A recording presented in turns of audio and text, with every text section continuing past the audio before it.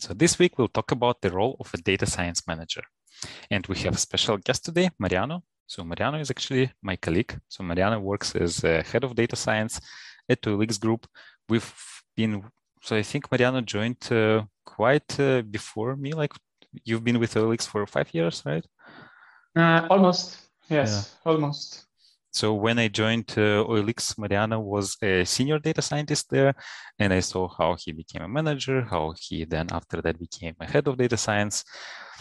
Mariano has 13 years of experience. Almost 10 of them is in data science.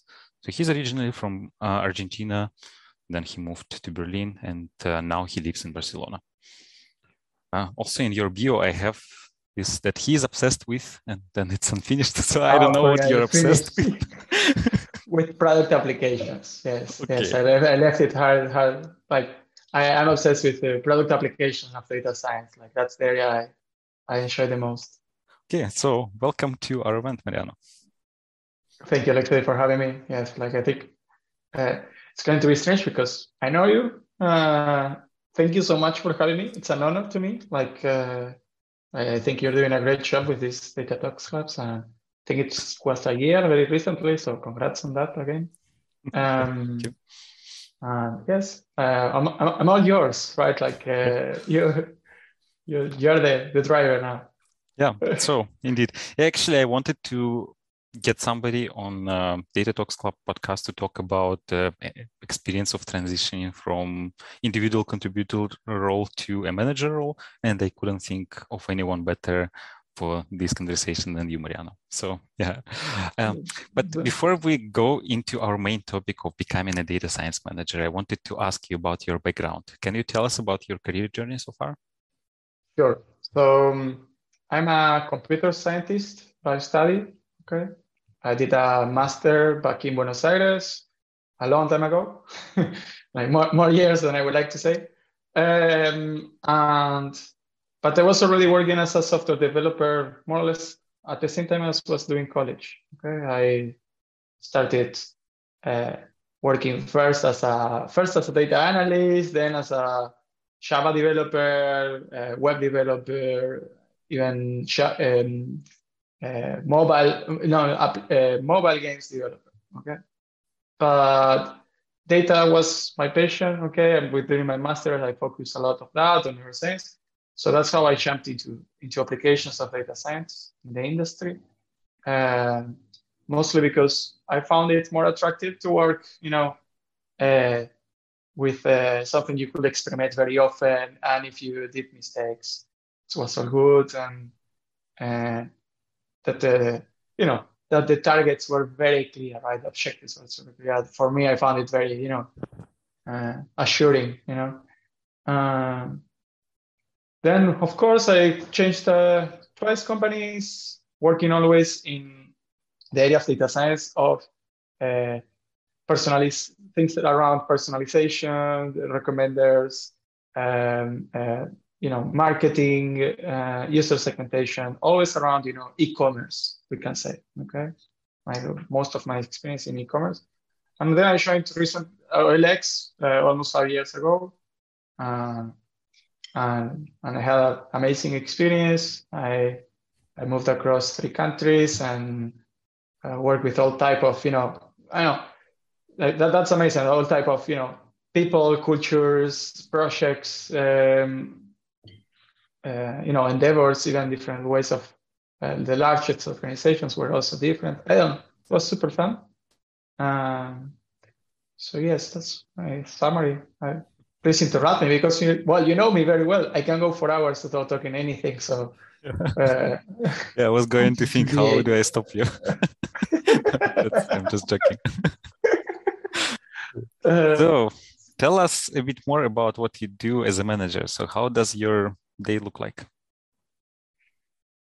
Meetings, not only meetings, okay, but there is huge component of spending time with people nowadays, like more than I would like to say, okay, more like lots of meetings. but it's mostly because they are required. No, they are not unnecessary meetings, but you need to spend some time with people. Also working on reviews and planning, right, of code, projects, everything around project management, keeping, the large, we work, Alex is a very large company. So some of the time is spent having, writing a combination of reports and proposals, like everything is very well documented. So there is some time on that. And the largest component, and one of the things I enjoy the most is the mentoring and coaching and people development. Okay, like sitting, making sure, right, that you help people keep growing and being, the best professionals they can or they want. So I don't know. I could go deeper, but I think that's summarized it. Let's say that's quite a lot of responsibilities. Yes. It takes a bit of energy, but it's a good energy. It pays back. Okay, it's not just monetary. I'm not talking monetary. I'm talking about the everyday reward. Okay, like the satisfaction of doing it already helps in doing it. How large is your team? How many people do you manage? Yeah, so it's always changing. Okay, like I think when I started as manager, it was 5, then it moved to 7 at some point, then to 4. Now we are, I think it's 8 to 9 people. Okay, and they are all with different seniority levels and roles. Okay, we have data scientists and machine learning engineers. Okay, and we have junior, and for all of them we have junior, mid, and senior. Each of them, covering different topics and aspects and collaborating with the rest of the company, right? So you said when you became a data science manager, you 5 people reported to you. So you needed to manage 5 people. That's quite a drastic change from having 0 reports to having 5 people reporting to you. Yes. Like I had some, let's say, experience before that. I mean, not experience like CV experience. Not something I would put in my resume, but I had some experience mentoring and project management with around 2 people. But it was like let's say light level because they were not reporting to me, right? So jumping to 5 was a stretch. I had to learn a lot. Lucky thing, I had many people to support me. Okay, many people to mentor, to guide me, and I took an approach of let's say of presenting myself as somebody who was learning. Okay, doing my best, to help and learning on the way together with everyone. No, by no means I was planning to take drastic decisions or things like that. Without maybe consulting someone first and discussing with the team. At that time I was relying a lot on other people to do it. But it was good. I got to work with during the first year, like my first experience. I was super lucky, even though I didn't choose the team. I was super lucky with the people I got to work with because they helped me instead to me, right? I helped them and they helped me to grow, right? And like they were, let's say they were very experienced data scientists. So it was good experience, very good experience. Do you remember how it happened? I guess our manager came to you and said, "Hey, Mariana, what do you think about managing 5 people at once?" Or how did it happen to you? So yeah, good point. So at that point was we need it was more like, are you interested in this? Okay, like is this something that interests you? And say like it will help. It will help the company a lot at that point. It was with my current manager Andreas, right? Like we need to start growing the team and having, more people joining. And yeah, it was impossible. Like after 7 or 8 people, like it's already super hard to manage, right? Like because you're already distributing your time across many people, and the quality starts to drop. Like that's something you learn. Like after a certain amount of people that you're managing, like it's very hard to give your full to them, right? Of course, with more experience, you can do it better, but still there is a limit. So yes, it was like that, and I said, I said from okay, let's chat, right? At that point, I was having a lot of fun in the company. I still do, right? But I mean, at that point, I was like super excited about absolutely everything. I was like 1 year in the company. I just had to move from Argentina to Berlin, and I said, yeah, let's do it. It was like it was summer that helped a lot. Like in summer you feel much more energized. So yeah, like was I jumped in, right? I said yes, let's do it. So you agreed, and then I don't know. The next day you woke up being a manager and with 5 people reporting to you, or like what was the first thing you did when you found yourself managing a team? Okay, so I think I got to know it a few months in advance, but it was until it's not announced and it does not happen. You don't know if it's going to happen or not. Mm-hmm. So as soon as I knew it, I had like 1 month or so to prepare, myself. And luckily I was on vacations part of that. Luckily, no. Well, I used that's the thing, right? Because I was so excited. I used not a lot, maybe 1 or 2 days of my vacation to write down my ideas, to think what will be my first few what things I will do, how will I structure, and I came I learned that there is this practice of the 30 and 60 and 90 days, right? Your plan on it's very I'm not recommending to stick to that always, and it's not saying it should be the way, but it was a nice framework to follow, and to structure. Okay, what I will do in the first 30 days, I will do in the first 60 days, also then the first 30 days is meeting all the team, having one-on-ones with all of them. I started reading a lot about tips about managerial. I didn't, let's say, drown on it, but I was trying to see tips here and there, right, of things that I shouldn't forget, especially on the tactical point of view, right, what to do. And yes, and then midterm was learning about all the projects they were working on, making sure that I was,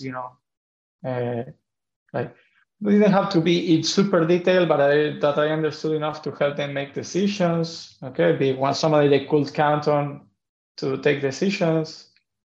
How did you organize that? Did you ask them to onboard you? Did you go through the code, or what exactly did you do there? Because it's 5. I don't know how many projects, but 5 people. I imagine it was 3 to 5 projects for you that maybe you didn't know about before. Yes. Maybe more because it was people that was already in the company for some time. So all of them will have, let's say, at least one active project plus 1 or 2 or maybe 3 of the ones they have already put in production at some point and were, let's say, maybe maintaining or doing so. It was a bit of everything. Let's say for some of them, I asked them, to onboard me, right? Maybe to spend 1 hour explaining to me. For I remember, well, I don't know if maybe they're listening, maybe not. Piotr, who is still in the company, right? I don't know how patient he was to explain me, everything about advertising. Pavel as well, right? How much they spend throwing on the board and explaining what they were doing. I was it was very, very challenging because it suddenly requires a lot of agility, right? I was thinking I was, super fast because I could jump into a new project and learn it fast and do it. But suddenly I was onboarding on 2 or 3, 4 projects at the same time. So I had to be super, awakened. And thing number one was to, let's say, accept that you won't have all the information and that and to be handled and of course trust the people, right? Like to say they are the ones doing this, right? Like, and to say always start, if you have an idea, always start assuming that you may have a total misconception of how the application or the project you're working on works, right? So you will start something like, based on what I understood, okay? Because I think maybe this could work, but maybe you're starting with very wrong assumptions because, like, while learning things, you have very partial information, and so that for me was important. Do you remember how many times you were wrong in your assumptions? Many, and even up to this day, I'm usually more wrong than right. Okay, like maybe but I don't stop proposing because even if it's wrong, it triggers the discussion and I think it structures knowledge around the topic. I'm okay feeling stupid all the time as long as there is a flowing discussion and we think about the problem together, right? Like, because when I do this the stupid question, then the team will explain me, no, you're wrong because this is it's not that, it's this, right? Then you learn about project more. I learn and based on that they can think of an alternative solution. And also because I started with the wrong assumptions, sometimes I bring a solution out of the box, right? Like, because I think something in a different structure and that triggers, the lamp, the tiny lamp idea of that if this were different, this would work. So what can make to take it to that problem? I don't know. Yeah, like it's more like that. Like I'm not shy to be stupid in front of the people you report, right? Something I always said is like data science is an area that everybody specializes so much, right? Everybody works in such specific domains many times that like, it will be super arrogant to say that you know everything you're working with, right? Like, I think that anybody who is a specialist in data science knows that you're a specialist because not because you know all data scientists, because you are able to learn new things and adapt, but there is no way you know everything, right? Like, so making a measure actually gives you even less knowledge, right? Because now part of your time is not on the technical aspects; it's also part is in the people and the processes. You have to pay attention to other areas as well. Mm-hmm. So did I understand correctly? So I know that you, before becoming a manager, you were a senior data scientist in the relevance team. So you were dealing with recommendations mostly. Okay. Right? Yeah. So I was working. Yes, mostly everything around search. Let's say search and recommendations. Everything around. From the moment the user at OLX, for who doesn't know, it's an online classified. People come to buy and sell. When they come to buy, they have more or less 3 ways to find things, a few more, but let's talk about the main ones. One is navigational, that they go through the categories, right? And they start applying filters. The other one is through the search bar, okay? Where it's one of the areas where we do the most applications around search. And the other one is through recommendations, right? Being on the homepage, the home feed, right? Like when they navigate, or being in the more like this, okay? Or even when you reach out the end of the results for search, what we recommend you to keep up following, right? Searching. So this is more or less the areas I was strongly, let's say, experienced, right, around this area, at least for the last few years. Yeah, and then you got somebody, so people you needed to manage were working on advertisement projects, right? Yes, and a very specific area, yes. Like it was about real-time bidding, right? and these things. Kind of like it's actually like I like that actually confused me a lot because I didn't know this team beforehand, right? Like, or at least not in detail. And like that was the first thing that I was aha, right? Because I assumed it was the team that we were using to do publicity for OLX, right? To send traffic to OLX. But no, it actually was the team of the things that were like the spaces we sold at OLX for third-party people advertising at our platform, right? Like how to optimize the different areas, the real estate we have at our site, okay, and sell that. So how to do what's called yield management, right? How to personalize and how to have better, let's say, performance of the campaigns that are sold at OLX. Right? So that was okay, and that was already super new for me, and had to start reading a lot. So you basically knew nothing about this domain, right? No, not at all. I was like on a parachute. We say in Spanish. I was with a parachute landing, and improvising. Like if Pavel and Piotr are listening, apologies. Okay, I know it was hard with me. I hope I have done, a good job. So it was quite difficult for you to get. So now, not only you needed to learn a new thing, but also you needed to manage people who are doing things that you don't know much about, right? Yes, and then it becomes a little bit of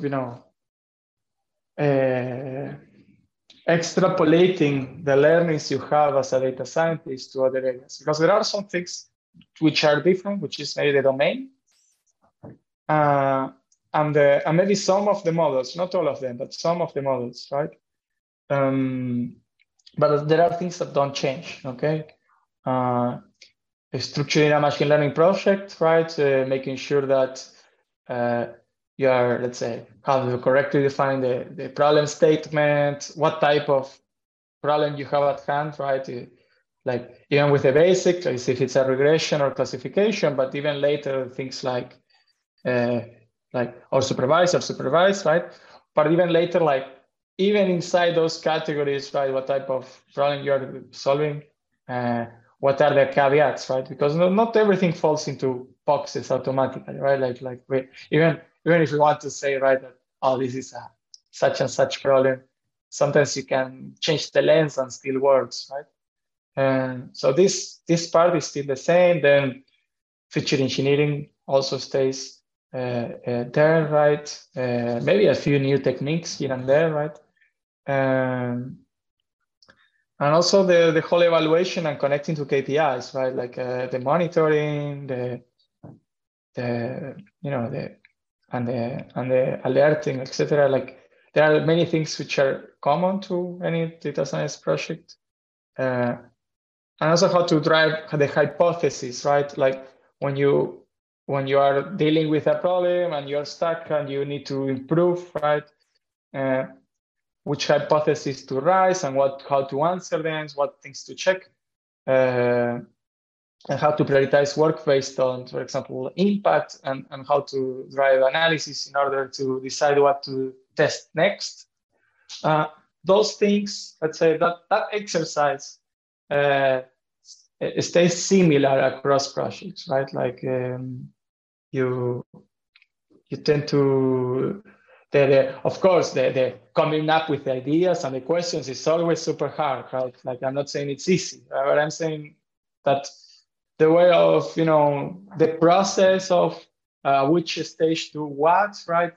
That helps, right? So I always guide the people like on this direction. Right? That I usually help a lot. Try to help them.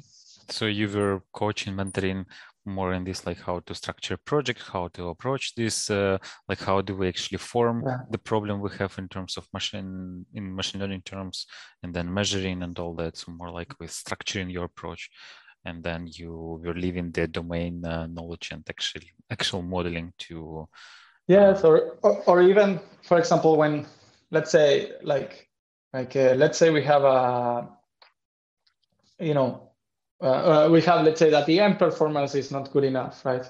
So then first figuring out, is it asking the right question, right? Is in an overfitting problem, not enough data, model not strong enough, right? Like a difference between test sets and real and production data, like all these questions. First, I help with this fine rate, and then once we are in this, we identify the problem, right? Like now, let's say we are, I don't know, overfitting, right? Then I help with all the ideas around, overfitting, like all the tools we have at hand, okay, to fight overfitting, depending on the model, of course, with undersampling, oversampling, regularization, etc.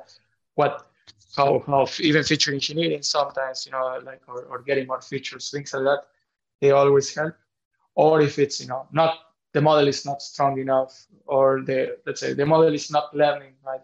Okay, what extra data can we think of, thinking about the domain, right? Trying to think, sometimes it's better not to think from the model point of view, but think, okay, if I'm a person, right, that needs to decide whatever, because I always say machine learning is automatic decision systems, right? Like you can always say it's, at least the way we apply it, right? It's data products, automatic decision systems. Not saying, I wouldn't put it on a book, okay, listeners, like I'm saying, like it's an oversimplification. But I mean, it's, if that machine has to take a decision, and what extra data can you provide, right? What extra piece of information can you provide to help on that decision, okay? And for that, you need to think a little bit like, okay, if I were to see, if I was blind, I didn't know the answer, right? And I were to ask, information about something to make a decision, what extra information will I look for to take that decision, right? And then we can think about the domain, right? How to model that, how to get it, because that's always super hard, right? Getting the data. And yes, I'm looking. And then the other part I help a lot is navigating the organization. Like that's the part that is not so much data science, but it's more, called soft skill maybe, or people skill. Like that is, okay, so you're working on this problem, and you need, I don't know, this amount of data, or integrate to this system, or figure out how this part of the system works. So making the connections, right? Like making the conversations happen, because like, even though we like to think that in an ideal world, things are not always super like perfectly documented or perfectly clear how things work in a company like as big as this one. Like sometimes it's challenging, right? I think one thing you didn't mention is that you also help a lot, from what I see, is connecting product people from product management with data science, and helping translate, be a translator between the product managers and data scientists. That's something that is quite important, I think, because sometimes data scientists, well, I remember myself, we tend to work on things that do not necessarily make user impact. They're just fun to work on, right? And then, but yeah, product managers come with some ideas, and then how do you connect these things? Yes, like maybe I forgot to mention, but like if I can put something on if I can choose one thing, like the key to, let's call it success. I don't know, like you can't think if it's success or not, but I mean, we can call it success. Like the key to my success was this obsession with product applications, like making sure that the data science solution is, let's say, impacting the final user, right? That is helping someone, right?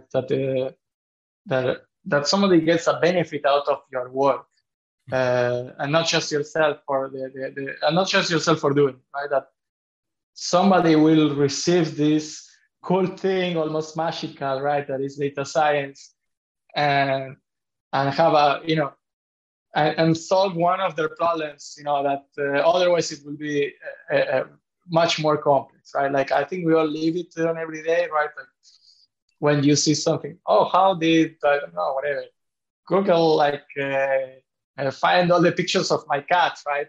And I couldn't do that even if I wanted, right? Like go through all the pictures of my cat, and that changes your life because now you can see a collection of even better, like all the pictures of my mom, right? And I can see them all together, and that's so nice, right? Like to see like so many memories. Well, I want to achieve the same on people, right? I want to create these moments of, oh, aha, like this is like my life changed because of this, you know. Like sometimes not so direct and not so joyful, like or not more mundane. Let's call it more everyday, okay? Because I'm more realistic also. But yes, I find it that drive, and then how something I put a lot of my mind is what are the steps, right? How do you get from this, let's say, a static data set and a model and optimizing on Rockout, you know, but all the way that's work you spend, right, impacts process, the user. Right? That bridge, right? Because there is a huge gap. Like you have a model, right? You have the pickle file, or you have the TensorFlow model, and then what do you do with it, right? Like you cannot give it to the user, right? You cannot give it a pickle file and expect them to enjoy it. So yes, how to connect it to the normal iterations of a product company, right? Like experiment with, like I think it's one of the key, let's say, words here. Like go and test your things quickly. Start with a very simple thing. If I can recommend one reading today, maybe it would be, for me, it's very inspirational, the Rules of ML. Okay, I think it's something Google shares a lot. And do you remember the first rule of machine learning? Yeah, I think it's don't hesitate to try a rule, right? Yeah, I think it's like don't use machine learning or start without machine learning. I think that's yes, the one, yes, and I get tired of repeating that. Of course, you know, especially with more junior people that, you know, they come very ambitious. I see myself there, right? I was also there, right? It's the same way if you go to university and they tell you, no, the first year you're not going to do programming, right? Like, but I came to study programming. No, that first year you will be, you know, doing math. And you say, no, I want to program. The same here, right? Like sometimes the project, when it starts, it doesn't need the model. It needs everything around it, right? It needs getting the data, an evaluation, a good evaluation metric, a system to connect it to the user, a way to experiment or maybe try it, right? A very simple and maybe you know, poor pipeline, right? But something that you can run a few times, right, and regenerate things. Maybe not productionalize, but something that you can reuse, right? Because you want to fail fast. You don't want to spend, the risk is too high, right? Like if you say, no, in six months, and we all think, no, it's like, we all think on a machine learning project, and you say, product manager asks you, how long is it going to take you? And you think to yourself, oh, I'm going to have a very good solution. It will take me 2 months. No way. Like nobody takes 2 months to finish something. If you are going to work 2 months, it's going to be 6, because you will just spend the first 2 on then getting the data modeling and making it maybe a small demo. So it's better to start with the simplest model you can do and connect it to the user in the first 2 months. You will see even a drop. That's okay. And now you know you can measure that drop, and that if you once you have a better model down the line, right, that can be that baseline, you will be able to measure, right? And from modeling to testing in production won't take you no time, right? You code, you work on your notebook, you test, you evaluate. Is it green light? Okay, green light to test, and you go to test in production, and you can decide then if you want to move forward or not, right? And then you have these incremental gains, right? Like I haven't read many books around Agile and data science, but maybe you have one to recommend. If you had to recommend one, Alexi, what would it be? No, I don't know. I like CRISP-DM, but there's no book about this. CRISP-DM. But Yeah. yeah, it's just an article in Wikipedia. I think there is a book, but I think I like this process. It's a very old process. It's like 20 years Yeah. old or something like this. Okay. Surprisingly, it's still valid today.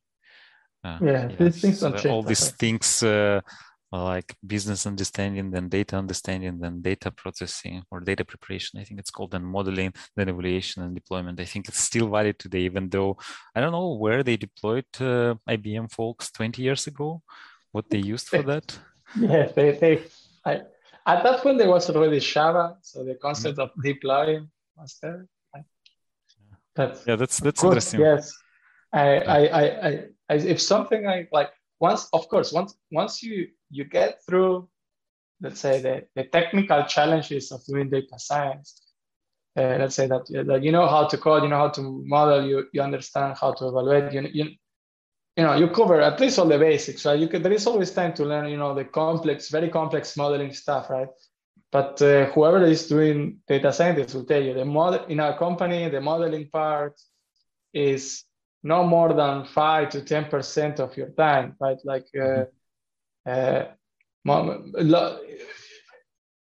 of course, I'm talking about a year average, right?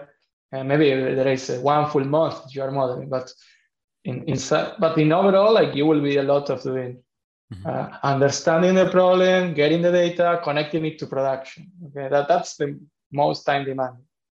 For me, once you get through this technical challenge, for me the next thing is learning this, like because it takes, you have so little time to do the modeling part.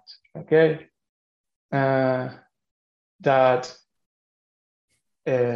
You have so little that you better spend it on the things that are going to be impactful.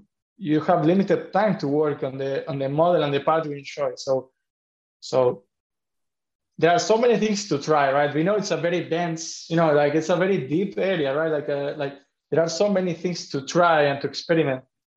So prioritizing the right thing to do at each point in time for me is what differentiates, let's say, the good from the bad data scientists, because like there are many data scientists that will know how to, let's say, how to do each of the possible things you can do. No? They know how to model, they know all the possible layers, they know all the possible techniques for cross-validation, hyperparameter tuning. They know like end-to-end all the modeling part, right? They have no problem. But then they struggle a lot to decide what to do, right? Which of all these things I should be prioritizing at some point in time. And for me, here it comes like connecting it to the product, right? Like you start with the problem, what problem you have, then you do the experiment, you see what you saw in the experiment, right? And then you translate that, you do backpropagation in the process. Right? You bring it back all the way to, all the way to at which stage, will have the most impact on that problem, and you apply it there. I don't know.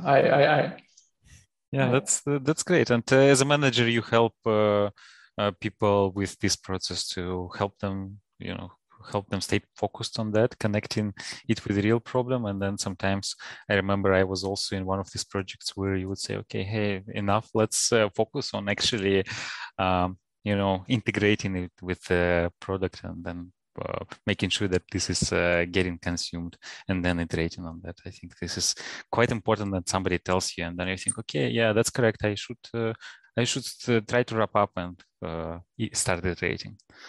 Right? That's one of the things you're doing. Right? Yes. You were talking about this 30, 60, 90 technique. Yeah. So you said in the first month, you would, when you were talking about your process of transitioning from individual contributor to a manager. So you said that in the first month you wanted to meet the team, right? So you were meeting the entire team, you were doing a bit of reading. Then in the next month, so this is the 60 part, midterm, so you were trying to get onboarded and understand all the projects that the team was working on, and also learn a bit about the domain of these projects. And I wanted to ask you, what was in the third month, in the 90th part? Okay. what you're telling me is, I went and opened the file, because I couldn't remember, but here it is. On the Telmat, I did feedback, okay? Because there was no point for me giving any type of feedback until spending at least one quarter, right? At least one round. I didn't give lots of feedback at that point, let's say, not critical one. I think everybody was, let's say, working fine at that point. But I took the time to, to give back what I think it was my opinion. But I delayed that until the very last, okay, because I wanted to make sure that I have a full view of the situation before giving any type of feedback, because I saw myself the other way, right? Sometimes you do, all of us have had managers, right? All the time I'm comparing, okay, what I would like and what I will dislike, right? I put a little bit of my personal touch, right? I treat people the way I would like to be treated, because I don't know, it feels okay, it feels fair, right? Or even better, of course, better than I would like somebody to treat me, right?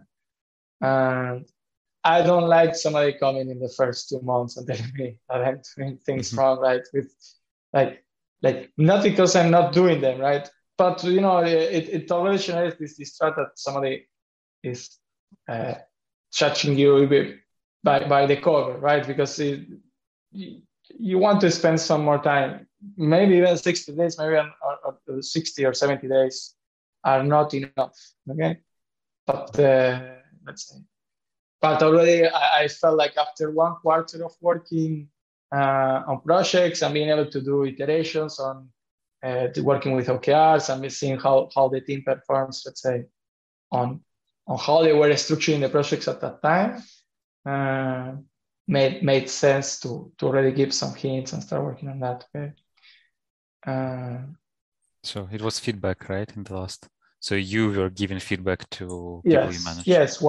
Even if it was not bad, okay, but giving already my opinion, let's say, on what I saw so far, because I put Yeah, how do you give feedback? Because this is not something you know how to do as a senior data scientist.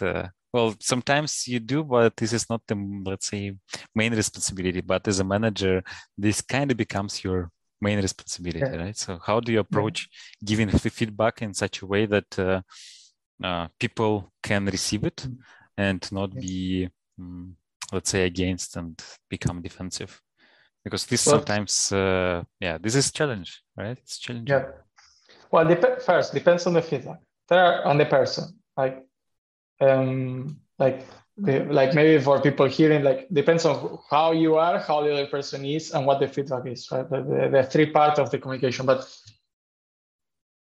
I had good mentors, and one of them, I can't remember who, but one of them told me that, especially when you're going to give a feedback that you feel uncomfortable giving, right? The first thing you ask is to the person is if they are interested in receiving feedback. Okay, because that's first thing, right? You have to start the conversation with, hey, are you interested in receiving feedback? Yes, no. Some people don't like it, just don't like it, or don't trust you, or especially at the very beginning, right? Later on, you build that trust, okay? But at the very beginning, maybe you have to ask. Second is, or maybe second, no, first is caring, about that person. That you give that feedback, you're giving that feedback because you care about them, because you think it will make them better, okay, or that it will help them, and that already puts you in a position where you don't feel around. You never give a feedback like this is what you have to do, right? Except very clear things. If somebody is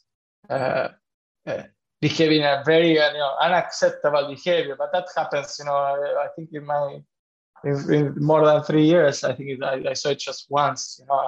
And you don't have even to think it. You just have a one-on-one, say, don't do that. Okay, that's the easiest feedback to give, right? When somebody that's something that is unacceptable for a professional manager. But then for giving tips or feedback or things that you think are harming that person progress, okay, you should start saying that it's an advice, that is something you feel it could help them, that you may be wrong, okay? Like that you're a manager and you're giving feedback doesn't make you right, okay? Like, and when you start like that, like you say, at least for me, I say it because I feel like that. I feel like I've given them my opinion and what I think, okay? Of course, it's I won't lie to you. The opinion of your manager also impacts your professional career. It's impossible to deny it. Okay, like it's how things go. Unfortunately, but let's say the end of the line is that you do it from the point that you care, that you open the possibility, right, that you may be wrong with the feedback, okay, but and that you give them the space to think about it and to see if they reflect on that, if they think the same, and if you think it will help them, okay. Maybe too generic. We can maybe do an exercise and give it with a concrete sample. I don't know if it's the objective of today, but yes. Yeah, but basically, like, it boils down to caring about the person, and then when you're not close, like maybe in the first months, you ask first, and then I guess the rest is just happens naturally, right? Okay. Yes, and having feedback often also helps. Like having regular one-on-ones, right? Yes, like one-on-ones. Like for me as a manager, they should happen at least once a week. Except that, of course, like with a very senior person, maybe 30 minutes or 15 minutes catch up once a week. That's fine. But don't feel like you will feel compelled, like if there is no topics, to skip it. But there is always something to talk. Even at least to say, like now even more with remote setup, right? Even at least to say hi and see how the other person is doing. Like people go, through personal matters all the time, or like you're trapped in the everyday work, right? The problems and world is bigger, right? I always have this, I don't know, philosophy. The same one as I told you, that I treat people, better, like the same or better. The other one I have is people spend a huge percentage of their conscious life at work. Okay, so it has to be not just a nice place. It has to be a place of growth. It has to be a place of, it's a place where what you're doing, like that in some way feels like a game, right? Like not a game. It's not a game, but I mean, like it's a place where you can make mistakes and they are not so harmful. Okay, like when in real life the mistakes are much more like real life. Everything is real life. I mean, like your personal life. Making mistakes is much more harmful, right? While at work, like you can always change your work or change team or start from scratch and change the project. Making mistakes is at work is a safe place to do it, and it should be. Okay? Like, and learning from those mistakes. I don't know. I feel it's a place to learn a lot, not just about your profession, and also life, right? Like how to relate to other people. I don't know. I have that as philosophy. That's nice. I noticed that last time I checked questions, there were none, but now I check there are 4. So better we get 2 questions. So the first question is, what's the hardest thing you need to deal with as a manager? Let me think. I'm thinking. Okay, I think there was more than one, but maybe I can. You can give multiple. Yes, I can tell you. Yes, I can tell you. Losing someone in the team that that was very close to the team and was like sometimes there are people that come to the team and maybe don't completely, involve or not. But when you sometimes when somebody they are very good, they bring that team spirit. They work, to make not just themselves but everybody around them have a better time. Seeing them leave is super painful. Like, no, you never get used to that. Mm-hmm. Like, So how do you deal with this? Just accept that people move on, right? Is there any other way? You first is why, because you the same as when you give feedback. Like you wish them the best. Okay, you think they are, let's say, if they choose that, it's because they think it's the best for them. So you support, right? Like, I think supporting that person on their life choices, right, is what a manager should do, right? Yeah. Sorry, I got emotional. Like, who would ask that question? Good.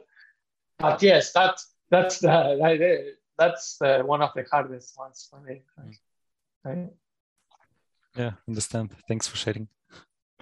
Yeah. Do you have time to do technical work as a manager or not at all? Well, depends a lot. Like a straight answer, mostly not. Like, you shouldn't be on the critical path of any project. Like, no project should depend on your work. Otherwise, you will be like, your role as a manager is unblocking, let's say, making a facilitates and making sure that let's say that every project is on time and people can work easily. So if you say, no, I will work on the most important class of the project, step aside, wait for me, you will have something pop up, because you as a manager, there's always something pop up that is urgent. So you cannot work on that.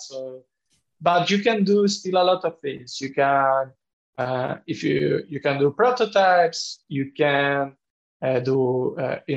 participate in the merge request, do review a lot of code. I read a lot of code, right? I spend a lot of time reading code. I try to, it's like, instead of reading Twitter, I read code every morning, right? Like, I spend, that's was something I also enjoy a lot,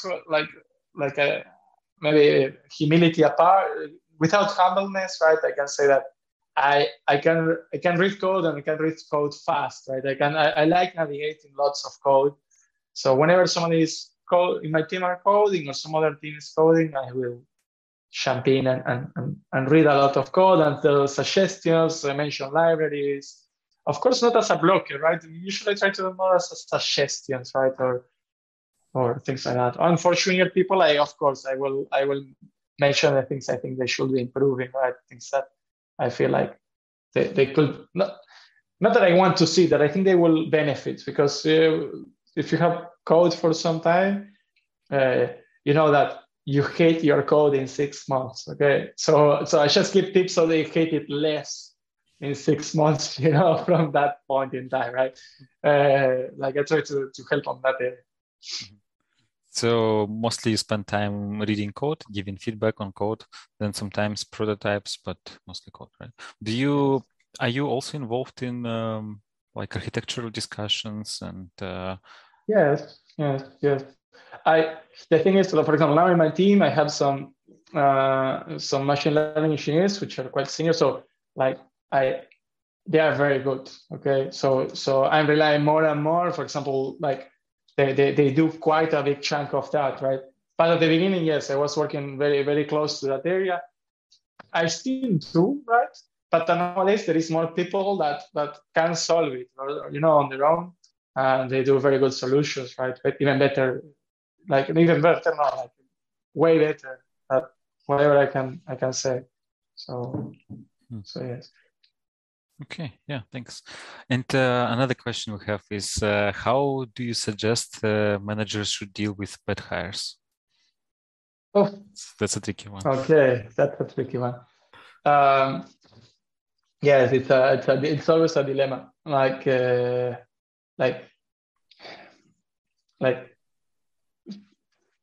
of course, like I will say something that whoever did the question will hate me. the first thing to do with a bad hire is have very good interviews. Okay, like it's better to take longer to hire somebody, but to be super sure that that person will do. Like even at the expense of having longer processes of interviewing processes and losing candidates because they're accepting other offers somewhere else and you took longer, than to be in the situation because you lose more time. It's like you lose more time hiring somebody, onboarding, and then realizing they're not working than spending maybe having to interview the double the amount of people. Okay. Then once you have it there, right? Let's say the situation already happened. Depends what's the notice period in each country. Okay, so every country has different notice period, but let's say if it's like Germany, that is 6 months notice period, which is huge. Even probation period, right? Yes, what did I say? Notice, right? Yeah. Yes, probation period. Yes. If you are such a long probation period, then at the 3 months you can already do a evaluation, right? And at that point in time, what you can do is give, if you think it's not working, right? Or if you think it's working, right? But if you think it's not working, you give feedback. Okay, you say, I think it's not working because this. I think you're not on time or whatever. Your call is not good enough or it's not working, right? And for the people that is performing well, you also give them, hey, you're doing fine, like because people are very stressed on the probation period. So it's good to give them reassurance if you think you're doing fine, because there is no point in people feeling without confidence if they're doing fine. So if it's a shorter period, then make sure to do some evaluation like 1 month before, okay? And give not just the feedback, but also what we call at our company, all the companies have similar things, a development plan, right? Like these are the things we think you're not doing well. And as a manager saying, you can improve them by doing this, like so having some suggestions, not that they have to, because everybody learns in a different way. Okay, some people prefer courses, some people prefer hands-on, some people prefer a mix or being mentor, right? Somebody teaching them. But it's not just saying what's not working, also giving them some possible path, okay? And opening the door for them also to figure out, you can think it together, right? How to improve on those areas. And if by probation period is no signs of improvement, right? Because if there is signs and you're willing to wait, then the person can keep improving, okay? But if there is no signs of improvement, then you have to stop the relationship. Unfortunately, it's best for both, okay? It's not only good for the company, it's also good for the employee, because otherwise they will stay in a situation where they are always underperforming, and people they end up with a stigma, right? That they're always with the stigma of being the one that doesn't perform. They cannot grow in the company much easily later on, because there was the stigma that you started, super bad, right? So yes. Then if it's after the probation period, that's even trickier, right? And takes longer. Of course, I always it's very important to give people the opportunity to give this development plan and and work with them, spend some time. It's the kind of situation actually demands the most amount of work in comparison to the results, obviously, right? But it's gratifying in the end. Like when people react to that and start working, it's quite gratifying. Like, and actually, it's good situation. Like, not everybody is all the time super performing. Like, it will happen at some point of your career, right? That you are under, right, expectations. So it's good to have a heads up and somebody to hold your hand for a bit to indicate you the path. I think that's good to have a manager doing that, right? Yeah, it's nice to have a manager like you. You have to, by the way, you have to ask my team, not me, if I'm doing the right work, right? Like, Okay, yeah, right, exactly. Maybe for next interview, I'll invite somebody from your yes, team. like I couldn't be saying anything. Okay. Do you have time for one more question? Sure. I'm all yours. Yes. Yeah. So how do you keep up with the latest advancement in the areas? Like you need to guide the team, right? Yeah. So how do you keep up with the developments to be able to guide the team? Yes. Good one. Well, there is not. I received this question in the past. For me, there is no recipe. Okay, something I have very, let's say, very internalized because I learned it the hard way. Except that you're working at the big ones, the Microsoft, Google, Facebook, Apples of the world, right? Like, or you're working on something very niche or very AI specific. Okay, like a AI centric company, a company that does AI. I don't try things that have not been proven before. Okay, in the sense of, no, it's not that it has to be one-to-one something that somebody did before, but I usually try to try things that, let's say, except that the conditions don't allow it, right? But I usually trying things that some other company in a similar domain had tried in the past. Okay, so then something I really like to follow very closely is what other companies are doing. Okay, in their data science team, what's working for them, what's not working for them. And whenever I see that they're using something new, right, that they were not using before, that I'm not aware, I go and study. I also am particularly interested in NLP, right? NLP is the area I started, so I really like it. So whenever there is something new, like it was Elmo at the time, now BERT, and the Transformers area, it's nowadays the thing, the pre-trained things. I try to say I'm not cutting edge. To be honest, I don't need to be, let's say, on modeling part. I'm not cutting edge. The part that for me it really pays off to be, let's say, more cutting edge or more, let's say, being on the latest is all the area around the engineering point of view of data science. Okay, because that way I think we're very delayed or let's say our trade, the world of data science, right, is past due at least 5 years, right, with the practices. Like as a profession, it grew super fast, right? Like we have now probably 10x the amount of data scientists that we had 5 years ago. And the practices to work in such a large teams across the companies are adapting all the time because it's something new to work with so many data scientists. So that's the only thing I keep super up to date, right? What we call, I don't know, MLOps, you would call it, or I guess, right? I think we have talked about this a few times with Alex. Yes, that's it. What is MLOps? What is not? Yeah, but basically productionizing machine learning, right?